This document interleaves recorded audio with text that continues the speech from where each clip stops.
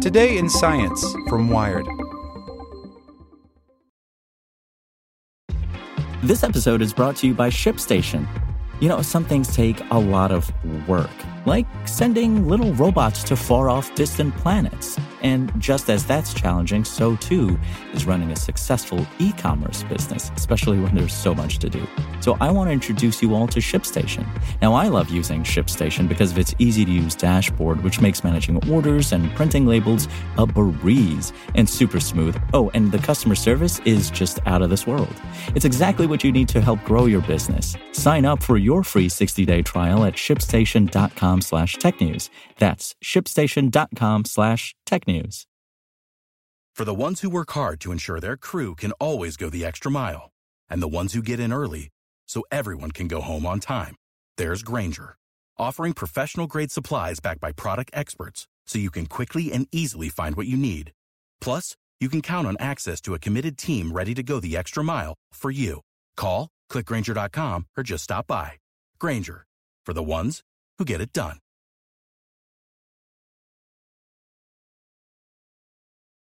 Today in Science from Wired. NASA will not change the James Webb Telescope's name.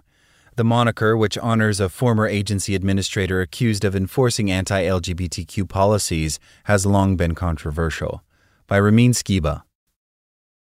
James Webb led NASA in the late 1950s and 60s, during the Cold War-era Lavender Scare, when government agencies often enforced policies that discriminated against gay and lesbian federal workers.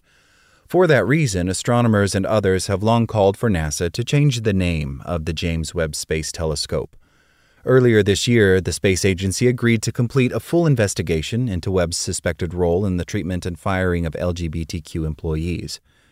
Very recently, NASA released that long-awaited report by the agency's chief historian Brian Odom. In an accompanying press release, NASA officials made clear that the agency will not change the telescope's name, writing, "Based on the available evidence, the agency does not plan to change the name of the James Webb Space Telescope. However, the report illuminates that this period in federal policy, and in American history more broadly, was a dark chapter that does not reflect the agency's values today." Odom was tasked with finding what proof, if any, links Webb to homophobic policies and decisions. Tracking down evidence of contentious 60-year-old events made for a difficult subject of study, Odom says, but he was able to draw on plenty of material from the National Archives in College Park, Maryland, and the Truman Library. "I took this investigation very seriously," he says. These allegations include those made by NASA employee Clifford Norton, who filed a lawsuit claiming that he had been fired in 1963 after he was seen in a car with another man.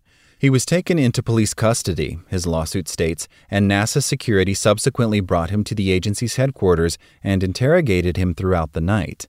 He was later terminated from his job.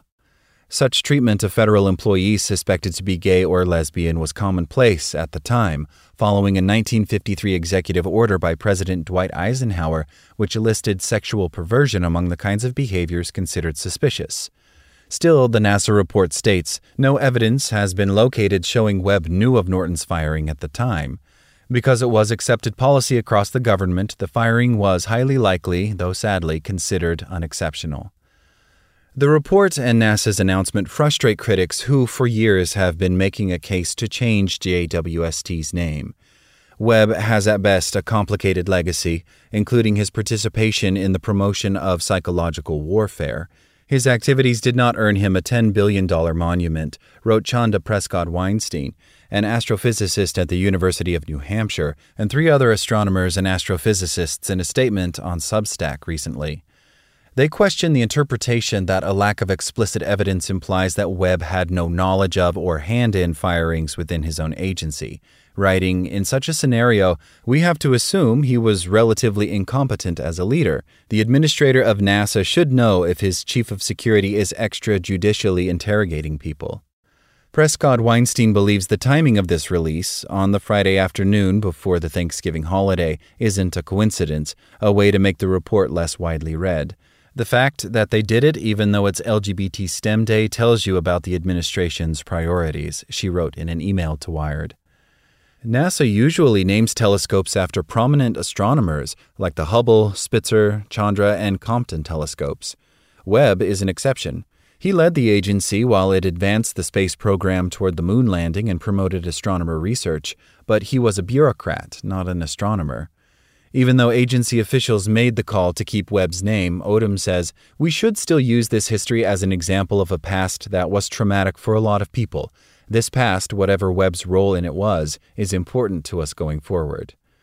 That NASA is choosing not to rename the telescope is not surprising, but disappointing, says Ralph Danner, a Jet Propulsion Laboratory astronomer and co-chair of the American Astronomical Society's Committee for Sexual Orientation and Gender Minorities in Astronomy. Whether Webb knew of Norton's treatment or whether evidence of that exists is not really relevant, Danner argues, since Webb stood for those policies as NASA administrator. He's just the wrong name to show the future of astronomy. Like what you learned? Subscribe everywhere you listen to podcasts and get more science news at wired.com/science.